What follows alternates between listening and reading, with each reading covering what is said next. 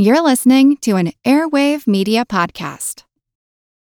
When you need mealtime inspiration, it's worth shopping Kroger, where you'll find over 30,000 mouth-watering choices that excite your inner foodie. And no matter what tasty choice you make, you'll enjoy our everyday low prices, plus extra ways to save, like digital coupons worth over $600 each week. You can also save up to $1 off per gallon at the pump with fuel points. More savings and more inspiring flavors make shopping Kroger worth it every time. Kroger, fresh for everyone. Fuel restrictions apply. Another day is here, and you're ready for it. What to wear? Check. Breakfast, lunch, and dinner? Check. Planning for what's next and how to save for it? That's where Bank of America can help. For your financial to-dos, Bank of America has experts ready to help get you closer to your goals. Get started at one of our local financial centers or 24/7 in our mobile banking app. Find a location near you at bankofamerica.com/talktous. What would you like the power to do? Mobile banking requires downloading the app and is only available for select devices. Message and data rates may apply. Bank of America N.A., member FDIC.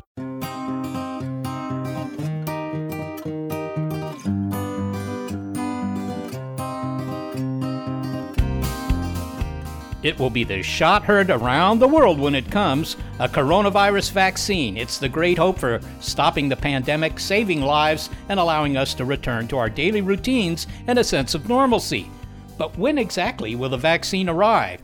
Even though it's been given highest priority, it may still be 12 to 18 months before it can be deployed. Why does it take so long? I'm Seth Shostak. I'm Molly Bentley. Welcome to Big Picture Science, produced at the SETI Institute. In this episode, the who, what, and when of a coronavirus vaccine. Who's involved in making it, what's involved in testing it, and the timeline for its arrival. Plus, while he doesn't consider himself brave, we do, meet a Seattle volunteer enrolled in the first American vaccine trial. And while we mount an elaborate defense against a formidable foe, scientists are asking a surprising question. Is a virus even alive? It's vaccine when?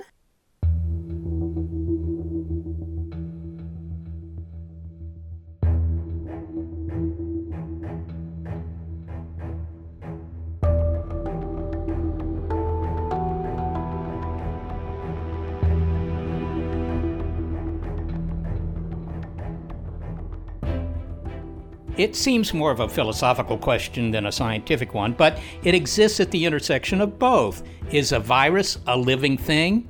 The answer to some is obvious. Alive! It's alive! It's alive! That's not everyone's answer to the question of whether a virus is a living organism. Viruses are really remarkable little packages. They're not really alive and they're not really dead. They're little gene segments wrapped in protein. And they're very innovative in that they can invade a cell and they can hijack it and make it work for them. So essentially they are the ultimate zombie virus. They can actually take over a cell and make it their own.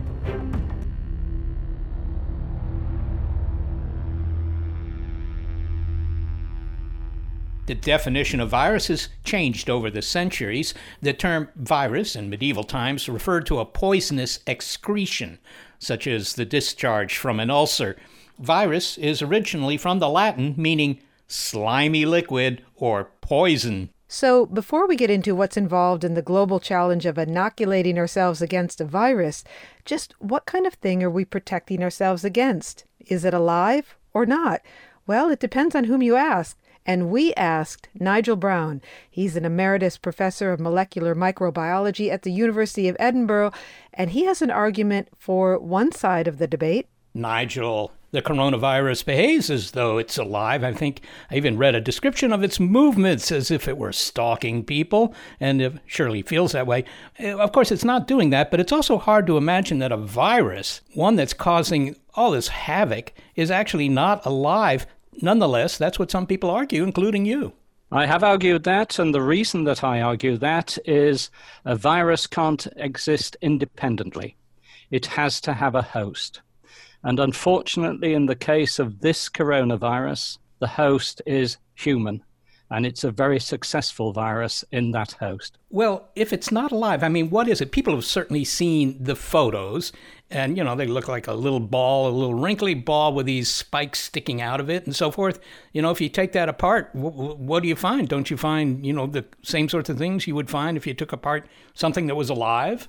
No, you don't find all that it needs. It needs all the equipment that a cell has to synthesize proteins, to synthesize its genetic material, and the virus doesn't possess that. The host does. I sometimes describe viruses as gift-wrapped genetic material, and that's what they are. They're a bit of RNA in this case that's gift-wrapped in a protein and a bit of a membrane that it's stolen from its last host. Well, if it's not alive, what is it? Well, it's non-living, and there's a very philosophical and semantic argument about what life is. There are over 100 different definitions of life, I'm told, and nobody can come up with a satisfactory one that covers every possible living organism. But viruses do possess some of the characteristics of living organisms. They do reproduce in their host, and they do mutate and evolve. So they do change over time. And changing over time is a particular issue with RNA viruses, of which this coronavirus is one. So it does possess some qualities that you might expect of life, but not all of them. I seem to recall a paper by Chris Chiba and Carol Cleland, maybe a decade ago or more, in which they pointed out that if you take a substance like water, for a long time, people couldn't really tell you what water is. All they could do is sort of define the properties of water, right? It's sort of transparent and it's liquid and it, boils at this temperature, freezes at that temperature, whatever. But that there really was no definition of life that was equivalent to saying that water was H2O, and then you're done. That's water. There was no equivalent for life. Is there one that we haven't found, do you think? Nope. I think that's one of the issues. I mean, it's something that scientists, I guess, more for fun than for real desire for biological advancement, still debate. It's much more a philosophical and semantic question than it is a biological one. We know what living organisms look like. We know that things like viruses that affect living organisms, we know what they look like. And it's all part of the biology. Where you define where life is and where life isn't is really semantics. You've already mentioned that viruses do evolve, and that's certainly one of the canonical definitions usually used for life. It's subject to Darwinian evolution. If it weren't alive, if something, you just took the other side of this argument and say, no, viruses are not alive, how can they evolve?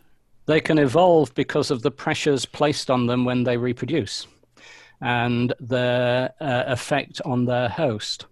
Basically, as a gift-wrapped nucleic acid, a gift-wrapped genetic material, it's the genetic material that's evolving, and therefore the genetics of the virus changes.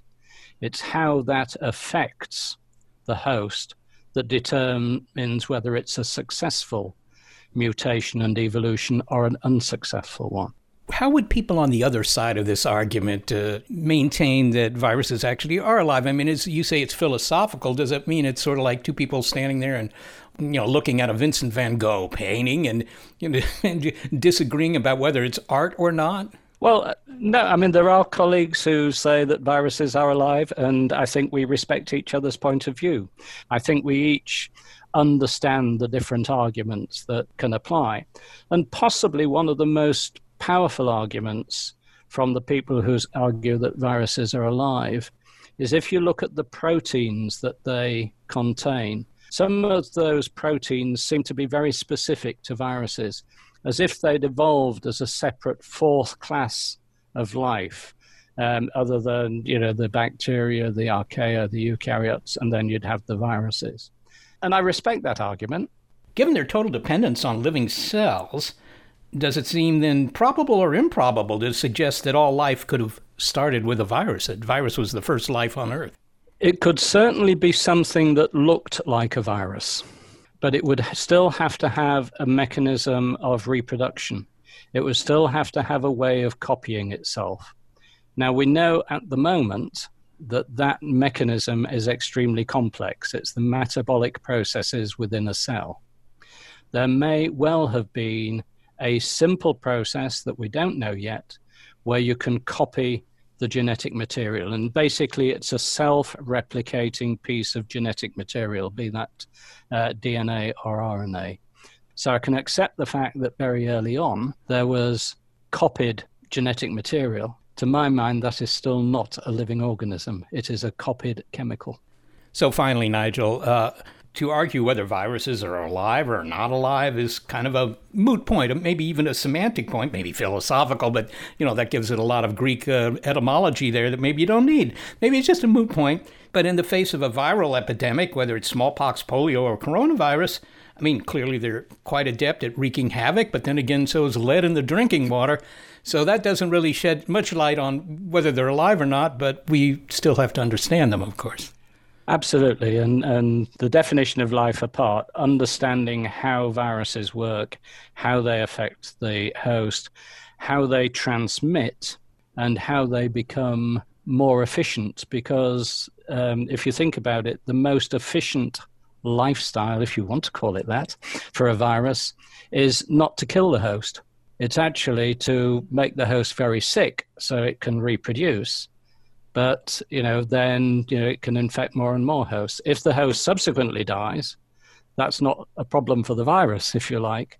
It has managed to reproduce and spread. But, if it kills its host very quickly, then it's not an efficient virus. I don't know if I should take comfort in that. I'm not sure I can. Nigel Brown, thanks so very much for speaking to us. Pleasure. Nigel Brown is an emeritus professor of molecular microbiology at the University of Edinburgh. Well, Nigel Brown, who says that viruses are not alive, justifies that by saying a virus cannot exist independently. But if you subscribe to that argument, it's because you accept his definition of life, which is to say you exist independently. But on the other hand, if somebody else says, no, wait a minute, there are things that are, spores and they're not doing much and, they don't move around, there's no metabolism, so I don't think they're alive. I think it really boils down to what you're going to call as being alive and what you're not. And so the debate continues for that very reason, Seth.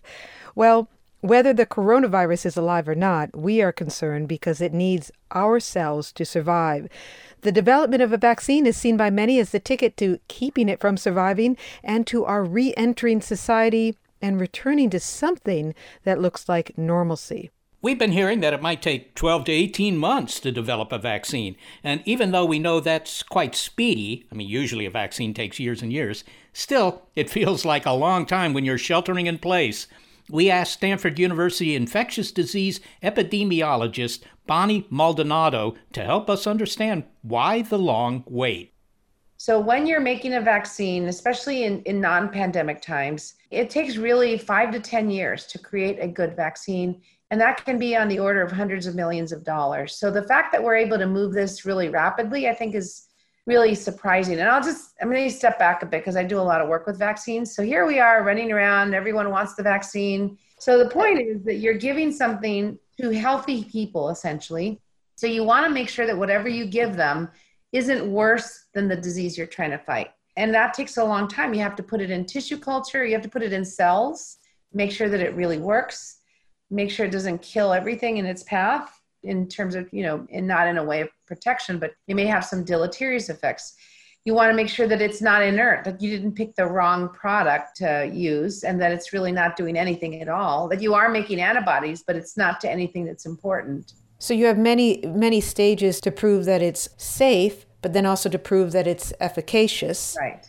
So the first studies are always about safety. You have to do the preclinical stages, which take a while. You have to grow them up in tissue. Sometimes you can do some studies in animal models, and then you can take it into people. And there's essentially 4 stages. There's a phase 1 trials, which are just safety. So you give it to healthy individuals or sick people, depending on the disease. For example, if you're making a vaccine, let's just say you were making a cancer vaccine, for example, people who had end-stage disease, at that point, I think they would be much more willing to get a vaccine than somebody who didn't have cancer. So you give the first doses to see if they're safe. The phase 2s are safety and some endpoint. It's either a virus endpoint, or that is, are you reducing the amount of virus, or a clinical endpoint? And what are those clinical endpoints? And then the phase 3 are the big trials. Those are big ones where you enroll thousands of people. And you really want in those trials to make sure that you already know the safety profile, but you're still going to measure it. But your real endpoint there is to understand if it gets you where you want to get. If you got the home run, are you going to prevent disease? And even when you get to that point, for example, with some of the malaria vaccines and others, you don't prevent disease in everybody. You prevent disease in some people, but is that enough? And for some diseases where there are so many people in the world, perhaps even part of the way there is good enough. Which one of those steps are we skipping over to drop a few years after the production of these vaccines? None of them. None of them. Right now, we're just using platforms that we've already investigated. So the people have gotten very good at establishing the platform so that they can test toxicity rapidly. So it took a while to build some of those platforms. In the end, you're still going to have to do phase 3 trials. And excuse me, what is a definition of a platform, just to be clear? For example, are you going to make a vaccine that's made out of RNA? Are you going to make a vaccine out of DNA? Are you going to make a vaccine out of protein? What is it that you're going to use? And we've developed those opportunities. So we know what this virus is. We know that it has 30,000 base pairs. We know that it has 10 to 12 genes. We know more or less what the function of some of those genes are. So are you going to take one of those gene segments and put them into, as I said, grow up that gene segment, or get the protein that that gene segment codes for? How are you going to approach it? And so that's your platform. And we know how to do those things a lot more quickly now than we used to. Part of it is because we have better technology. And then you test those in cells, and then you test them in animals, and then ultimately in humans. If you can go quickly in humans, you're just looking for the development of antibody. But that may not be all you need. So for some viruses, even for now, if we talk about what does an antibody mean, we don't know what it means, right? We just know it means you were infected. We don't know if it means you're protected. So hand in hand with the vaccine trials, people are doing studies to try to understand what the nature of the immunity is. And then you try to mimic that immunity with the vaccine. Dr. Maldonado, thank you so much for speaking with us. Thank you very much.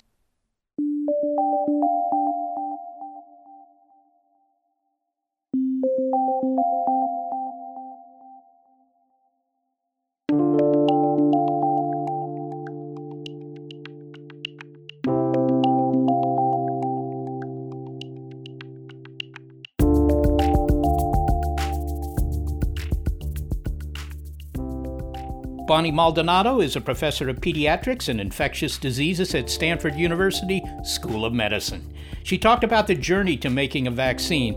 Well, meet a volunteer who's helping us get there after reading a friend's message board.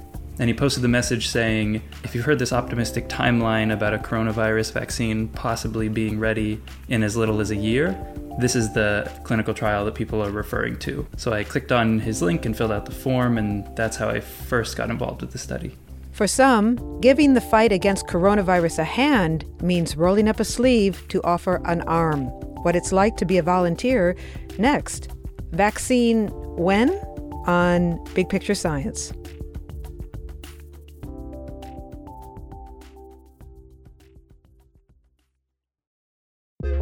A lot happens every day.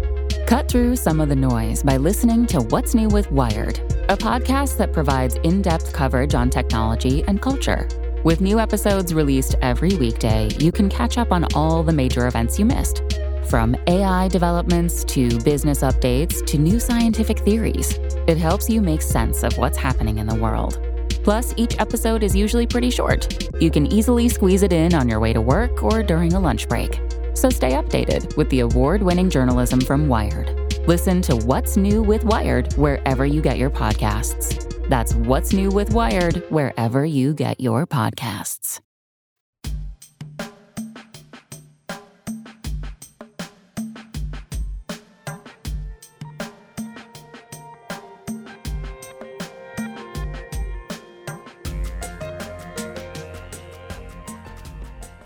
Scientists around the world are racing to develop a coronavirus vaccine, and we'll hear more about what's involved, including what kind of vaccine might emerge and how to ramp up production and distribution later in the show. But the first step in testing a vaccine, as we heard, are those phase 1 trials to ensure safety. And those first ever human trials are already underway at the Kaiser Permanente Washington Health Research Institute in Seattle, which has also conducted research on vaccine safety for diseases such as bird flu and shingles. The National Institute of Allergy and Infectious Disease, or NIAID, part of the NIH, is funding the Seattle trial. 45 volunteers ages 18 to 55 have agreed to receive 2 doses of this vaccine approximately 28 days apart. The participants, including this man, received their first shots in March and April. My name is Ian Hayden. I live in Seattle, Washington. I'm a public information specialist at the University of Washington. I actually work at a research institute that itself does vaccine research, including for coronavirus vaccine. The study that I'm participating in is not related to my lab's work. The vaccine was developed by NIAID scientists and the biotech company Moderna, located in Cambridge, Massachusetts. Prior studies of related coronaviruses that cause SARS and MERS helped them to develop the new vaccine quickly. In January, vaccine scientists turned their attention to Seattle for 2 reasons. Seattle was one of the first American cities hit hard by the coronavirus. Patient 1 may have been here in the Seattle area. In Washington state, they are confirming now the first U.S. death from COVID-19. We do not know who this patient is. And so, as chance would have it, the first vaccine trial for coronavirus is happening in the city where I live. I'm in good health, and I came across an opportunity to sign up. And so it just, it made sense to me that this is one small way that I could contribute. The vaccine is an mRNA vaccine called mRNA 1273. It's unique because rather than using a part of an actual coronavirus, it uses some messenger RNA, or mRNA, to trick the body into producing the viral antigen proteins that an invading virus would stimulate. In other words, a bit of messenger RNA triggers the immune system to produce antibodies.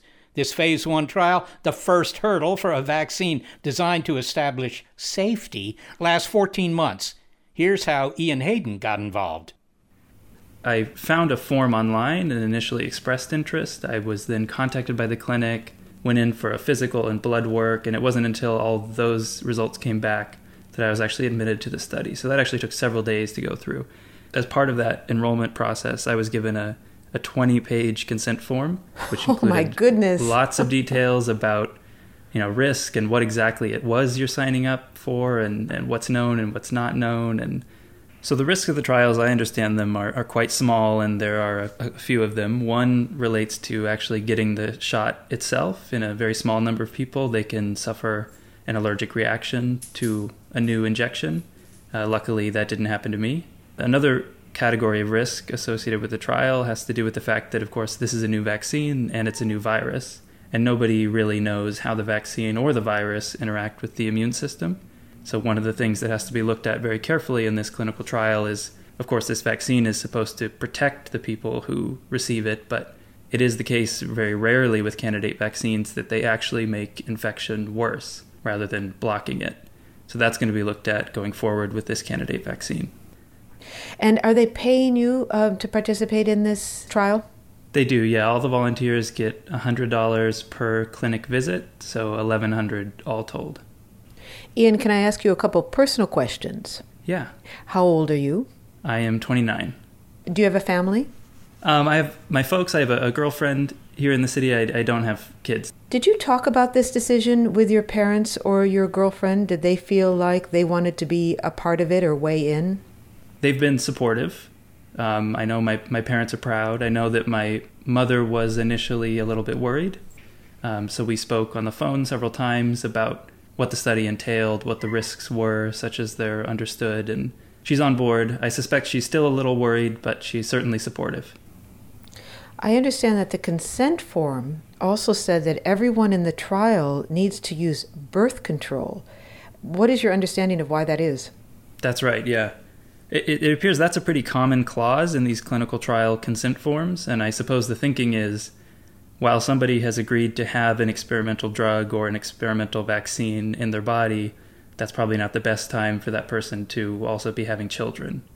right? An experimental therapy can affect a pregnant person, can affect a fetus in different ways than it would an adult who's not pregnant. And so volunteers agree to not have children for the duration of the study and for a couple months after the study has concluded.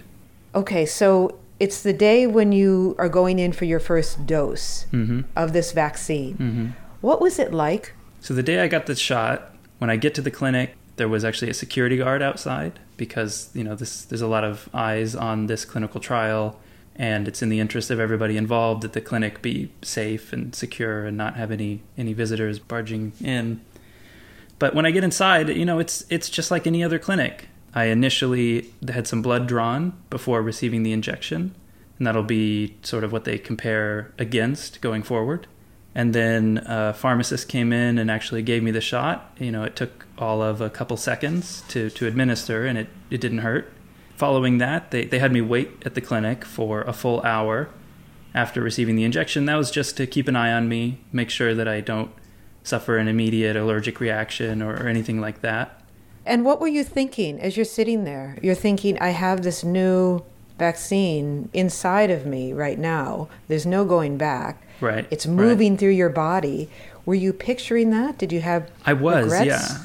No regrets. No. And so I'll admit, so my training is as a scientist, as a biochemist. So to be honest, my thoughts were sort of at the molecular level at that point in time. I was, imagining what's in this vaccine. It's a little bit of genetic codes, molecules of mRNA, which are supposed to enter my cells and instruct them to temporarily start making one of the viral proteins. So I was sort of picturing as best I could what that might look like, assuming this vaccine works. How is it going to get into my cells? Is it going to get into my cells? How many? And for how long? And that's honestly where my head was, which admittedly I'm sure is not where everyone would be. Do you know how soon after the shot you would be producing antibodies? I don't know. This is something I've been wondering a lot. And it's different for different vaccines. Sometimes with vaccines like this, where there's an initial injection and then a booster, sometimes it's not until the second injection that the immune response really kicks into gear or goes to the next stage. I suppose it's possible that I'm already having some immune response to this, assuming it's working. Can you feel it? Do you feel stronger, healthier, like you have antibodies coursing through your body? I feel nothing. I feel exactly like I did a month ago, which, is a good thing. We're looking for any adverse health outcomes, and I'm not feeling any of those. So my next question was going to be if you have been feeling any adverse health outcomes. Have you been feeling achy or any pains or warm body temperature? But then also, are you allowed to tell us that?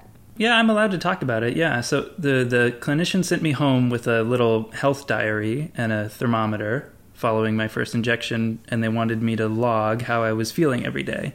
So my temperatures are all normal. I never had a fever. I never had any muscle fatigue, never had any headaches, the types of things they had me look out for.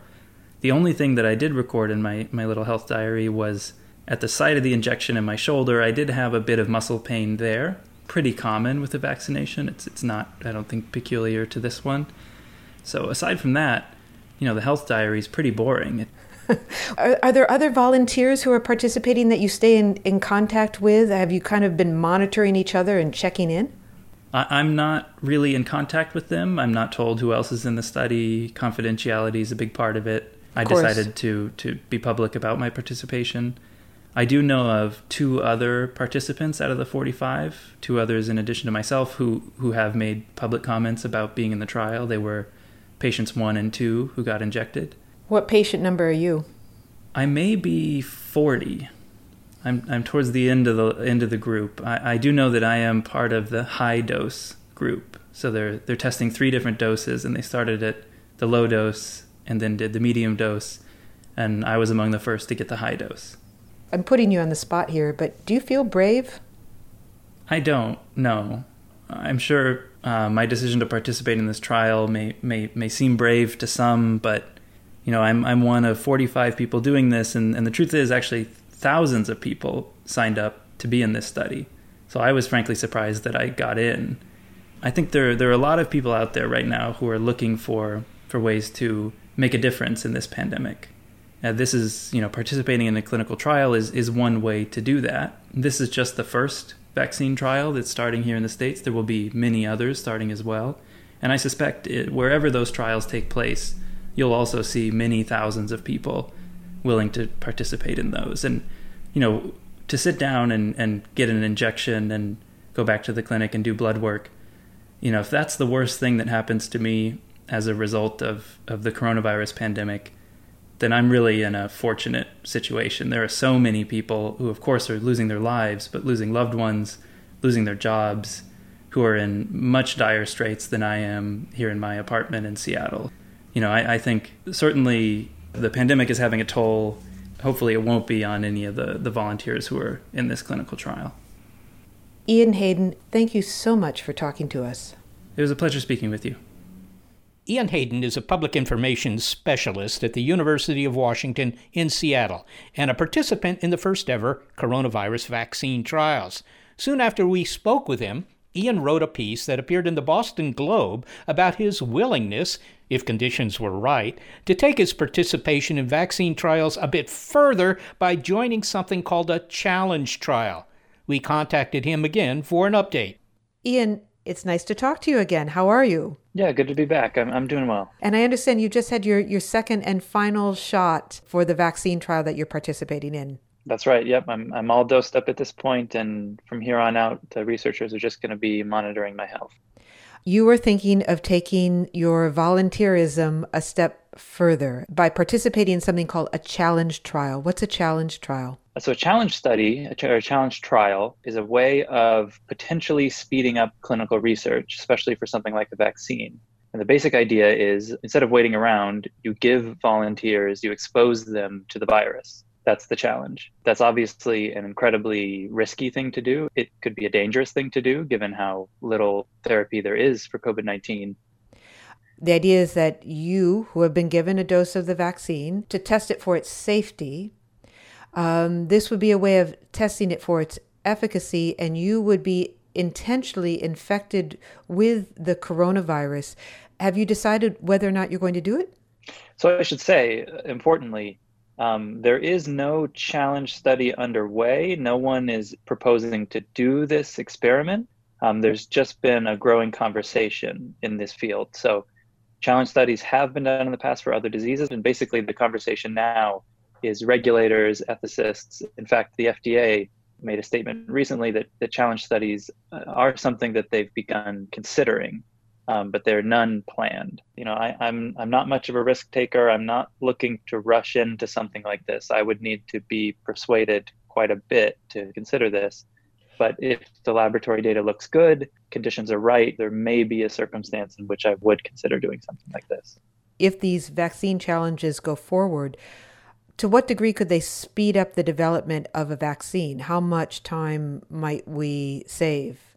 It could be significant. I mean, we could be looking at something like months, if things go well and the proper experiment is conducted. The step that you're essentially skipping can be the longest part of clinical testing, and that is during phase 3, which is one of the latest stages of testing. A big part of phase 3 testing is waiting around. You've already vaccinated people, you've already got a control group, and you're just waiting to see how many of them acquire natural infections. With a proper challenge study, there is none of that waiting around. And so you go from many months needed for that step to, as little as a couple weeks. Ian, once again, thank you for talking to us. My pleasure.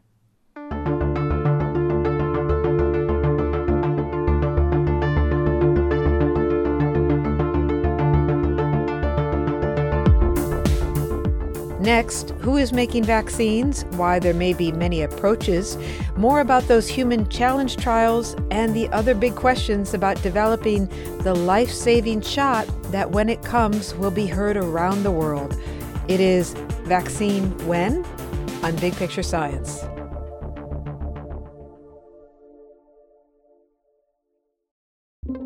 With Wired Science, you can geek out all you want. It's a podcast for anyone obsessed with math, science, space, biology, or technology. And it provides in-depth coverage on current news and discoveries. From strange diseases that turn your tongue fuzzy to tech that'll help crops grow from space. New episodes are released nearly every day, and they're typically under 10 minutes, so you can easily make them a part of your daily routine.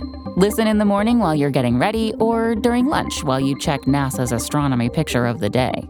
Check out Wired Science now, wherever you get your podcasts. That's Wired Science, wherever you get your podcasts.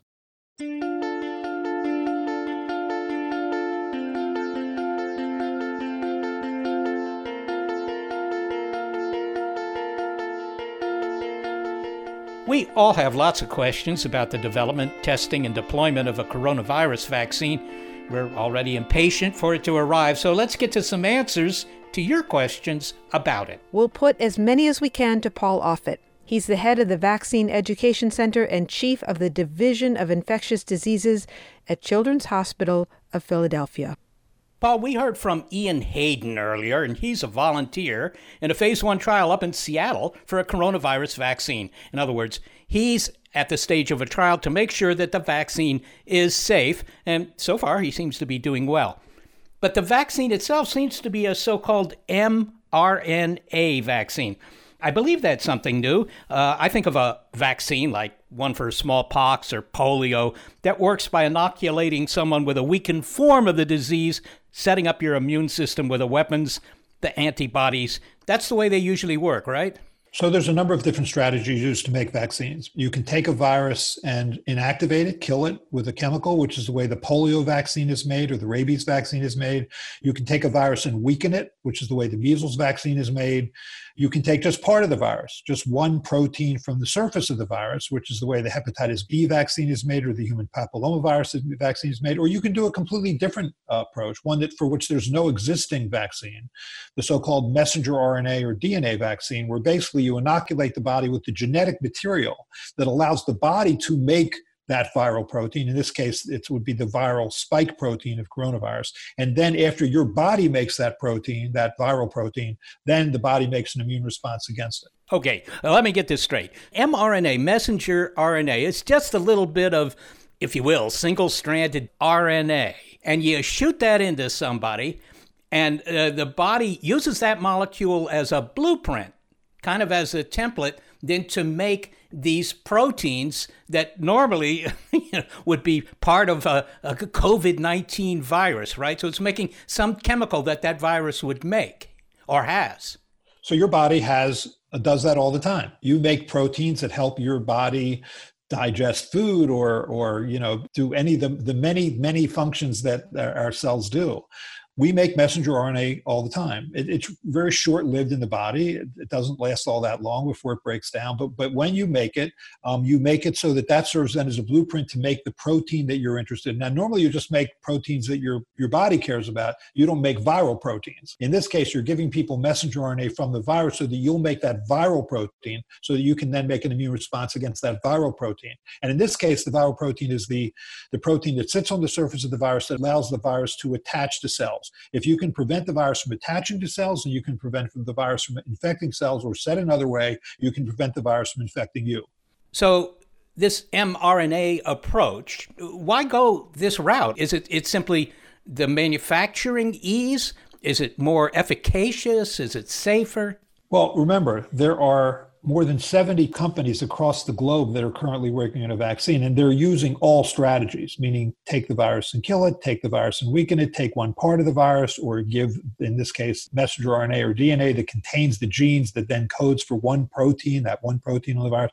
And there's another approach which is used, the so-called vectored virus approach, where you take a weakened virus, you clone into it the gene that again, like the mRNA story, codes for that one surface protein. All those strategies are possible. Which one is going to work the best? I don't know. We'll see. That's why we're doing trials to see which works the best. One of the advantages of mRNA is, at least theoretically, is easier to scale up because you just synthesize it. You don't have to really grow up the virus. You're just synthesizing essentially messenger RNA, and the quantity of messenger RNA necessary to induce a response is probably 100 to 200 micrograms, which isn't very much. So you can really make grams of this messenger RNA, which can then vaccinate millions or tens of millions of people. That's the advantage. But again, there is no commercial product. There is no commercial vaccine that uses either messenger RNA or DNA. So it's novel territory. So whether or not it works or not, we'll see. Now, you mentioned this worldwide effort. I think I've read somewhere there are actually dozens and dozens of different vaccines. Is it significant that the U.S. has not participated in the Global Vaccine Summit? And does that mean, that the U.S. is trying to find a vaccine entirely on its own? I don't think it really matters whether the U.S. participated in that summit in the sense of whether we'll get vaccines that are effective and safe. And I want to emphasize that I don't think there's going to be a coronavirus vaccine. I think there'll be several vaccines. Even in our country, there'll be more than one vaccine, and in the world, there'll be many more than that. So I don't think our failing to participate in that really is going to slow vaccine research and development. There's such an enormous amount of interest, such an enormous amount of money, such an enormous amount of expertise that will try and bring us to the finish line that I don't think participating in that by the U.S. is critical. And you say there will likely be many vaccines. This is not a winner-take-all scenario where, the first vaccine to cross the finish line with a high efficacy rate won't just dominate the world? Well, remember, this is a very shortened timeline. You're talking about research and development trials typically for vaccines that take 20 years. Now we're trying to do this in a year and a half. I think you're only going to know so much when this vaccine rolls out. I think you're going to know whether it has a common and probably relatively uncommon side effect problem. I think you're going to have some rough idea about whether it works. But I think how long it works, how complete that protection is, I think is only going to be learned as we roll these vaccines out. And then I think as time goes by, you'll probably see emerging the 2 or 3 vaccines that clearly were the best. We heard earlier, Paul, from Ian Hayden, that he might be up to doing what's called a challenge trial to speed up the development of this vaccine. And in a challenge trial, he gets the vaccine, but he also gets exposed deliberately to the virus. Would that speed up production? Is that a good idea? So when you do a prospective placebo-controlled trial, you have to hope that enough people get infected with this virus in the placebo group so that you can answer the question about whether the vaccine worked or it didn't. But you have to hope that's true. And therefore, you have to be lucky at some level that you're introducing that trial into an area where there's still enough circulating virus and illness that you can know that. You can sort of take the risk out of that by doing human challenge studies where you actually inoculate people with the virus that you're trying to protect against to see whether or not it really does work, whether your vaccine really is protective. In theory, that can speed things up, but at least the sense I get from the NIH group that is working to make these vaccines and test these vaccines is that it really wouldn't speed it up. What you have to do, at least to get through Drug Administration in terms of doing human challenge studies, is pretty difficult. So we'll see. We'll see whether or not human challenge studies are done. I think right now that's not on the table. What if the first successful vaccine comes from China? The administration has a contentious relationship with that country. Will that interfere with our ability to use it? I hope not. I mean, it's always about the data. It should never be about politics. What are the data? And when you look at a prospective placebo-controlled efficacy trial, what are the data? If the data are promising, if the data are clear, then you go with the data. Politics should never be part of this. And you mentioned scaling up production. I mean, once you have a vaccine that seems to work, you got to make a lot of it. And we're talking hundreds of millions of doses at a minimum. Is that a problem? And is it also a problem that, as I understand it, this mRNA vaccine, you put it in the bottle and a week later it might not work anymore. I mean, it actually kind of decays. Right. So I think it's actually the hardest part of making vaccines is the actual making of them. You have to mass produce them for millions of people. You have to have the right buffering agent, the right stabilizing agent, the right vial. You have to do real-time stability studies, which is to say you have to make sure that the vaccine doesn't degrade as it goes from the tarmac to the person's arm. Those studies are time-consuming. And the hardest part, actually, is these aren't small molecule drugs like amoxicillin, where you can say, yes, I have 50 milligrams in this batch and 50 milligrams in that batch. These are biologicals. So the process becomes the product, and the process has to be the same from one batch to the next, and that may sound easy, but it's not. Okay. Are you optimistic, by the way, that we have the capability in this country to do that, or are we going to rely on production facilities overseas? No, I'm optimistic that we can, with this kind of warp speed program, mass produce vaccines for our country. We're not going to make 300 million doses of these vaccines at once. And so I think what will happen is that the Centers for Disease Control and Prevention, CDC, will probably outline priority groups for who's the first wave of people to get it, second wave, third wave. We think of a vaccine as our great hope to ending this crisis, but Dr. Anthony Fauci recently said that it might not be effective in stopping the virus. What was he trying to say by that? Well, I think we'll learn as we go. As a general rule, these kinds of viruses, respiratory viruses, mucosal viruses, protection tends to be incomplete and short-lived, meaning that the protection isn't for decades, it's more likely for a few years, and that the protection isn't complete, meaning you're protected against moderate to severe disease, but not necessarily, say, mildly symptomatic disease in which you could still be shedding the virus. So I think that's probably what he's referring to. But I think the goal of this vaccine is to keep people out of the hospital and keep people out of the morgue, and I think that's a goal that can be met. So people who actually get this disease develop antibodies. There's no vaccine yet. Is their ability to resist the disease in the future, maybe a second exposure, is that any different from the kind of protection that somebody who would get this vaccine would have? I was a child of the 50s. I had measles. I had mumps. I had German measles. I had chickenpox. I had all those diseases. The immunity that I developed from being infected with measles as a child will last me for the rest of my life. My children, on the other hand, were not infected with measles. They were given a measles vaccine. The amount of antibodies that I have directed against measles is probably 3 times greater than theirs. Having been naturally infected with measles, I have a greater antibody response to measles than what they had, which was being immunized with a live weakened form of the measles virus, the measles vaccine. But the critical question is it good enough? Is having that immunity that my children developed good enough to protect them? And the answer is yes. We were able to eliminate measles from this country by the year 2000 with the measles-containing vaccine. So the question is the immunity induced by natural infection better than the immunity that's induced by vaccination? Generally, it is. The problem is you have to pay a price for natural infection. And I, fortunately, wasn't hospitalized and didn't die from measles, but certainly people did when I was growing up in the 1950s.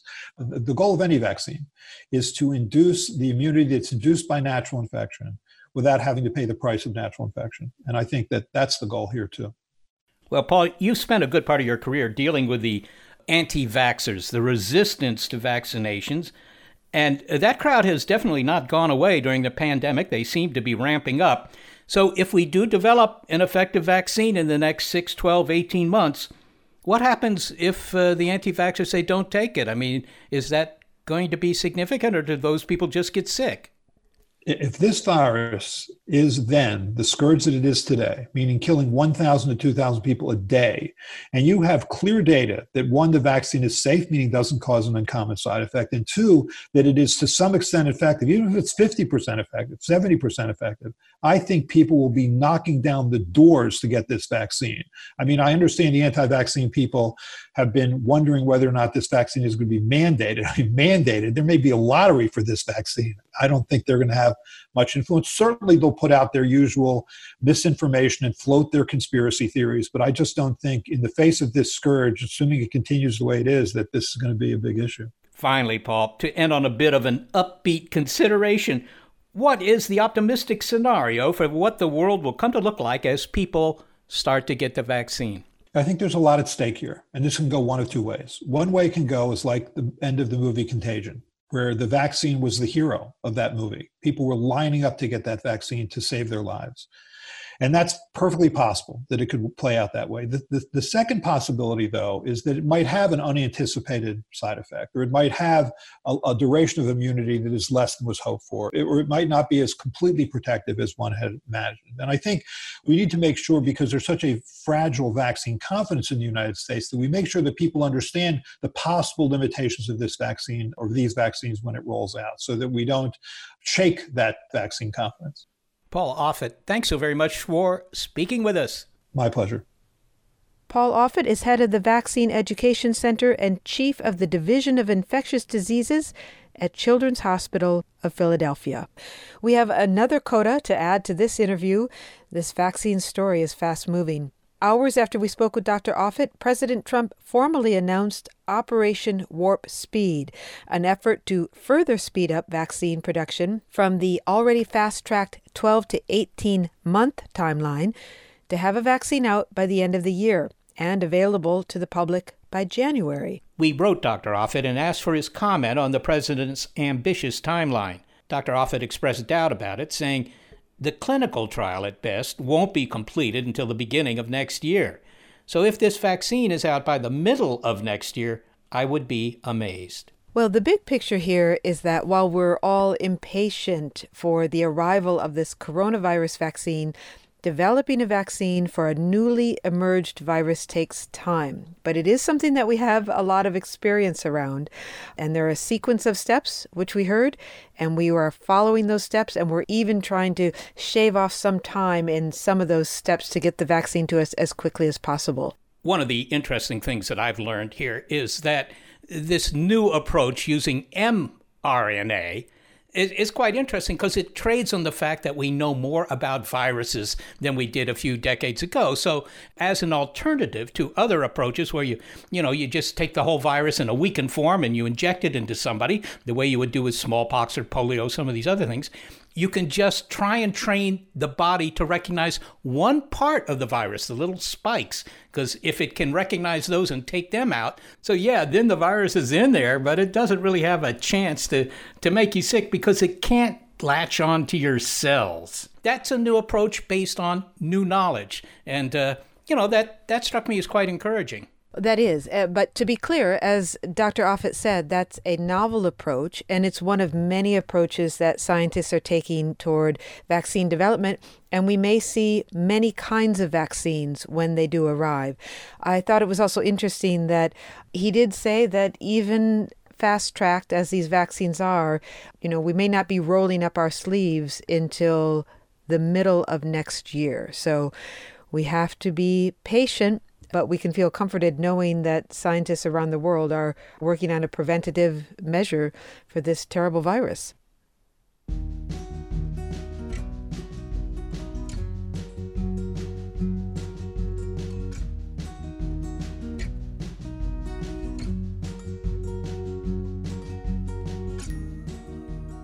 We've said this before, but it really bears repeating. There's a lot of misinformation about the outbreak, and that's a bit like a separate viral invasion. It's also crucial to stop it.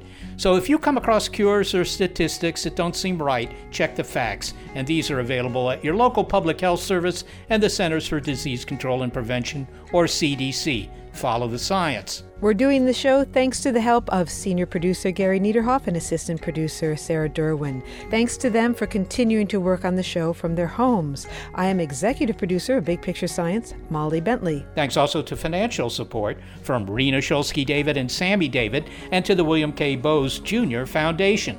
Big Picture Science is produced at the SETI Institute, a nonprofit education and research organization that investigates, among other things, the mechanisms of biology. I'm the Institute's senior astronomer, Seth Shostak, and also a big thanks to our listeners. This episode of Big Picture Science is Vaccine When? If you'd like to hear more Big Picture Science and specifically shows about coronavirus, well, you'll find all of that in our archive on our website, bigpicturescience.org, and you'll find links there to the guests you've heard. Now, go wash your hands.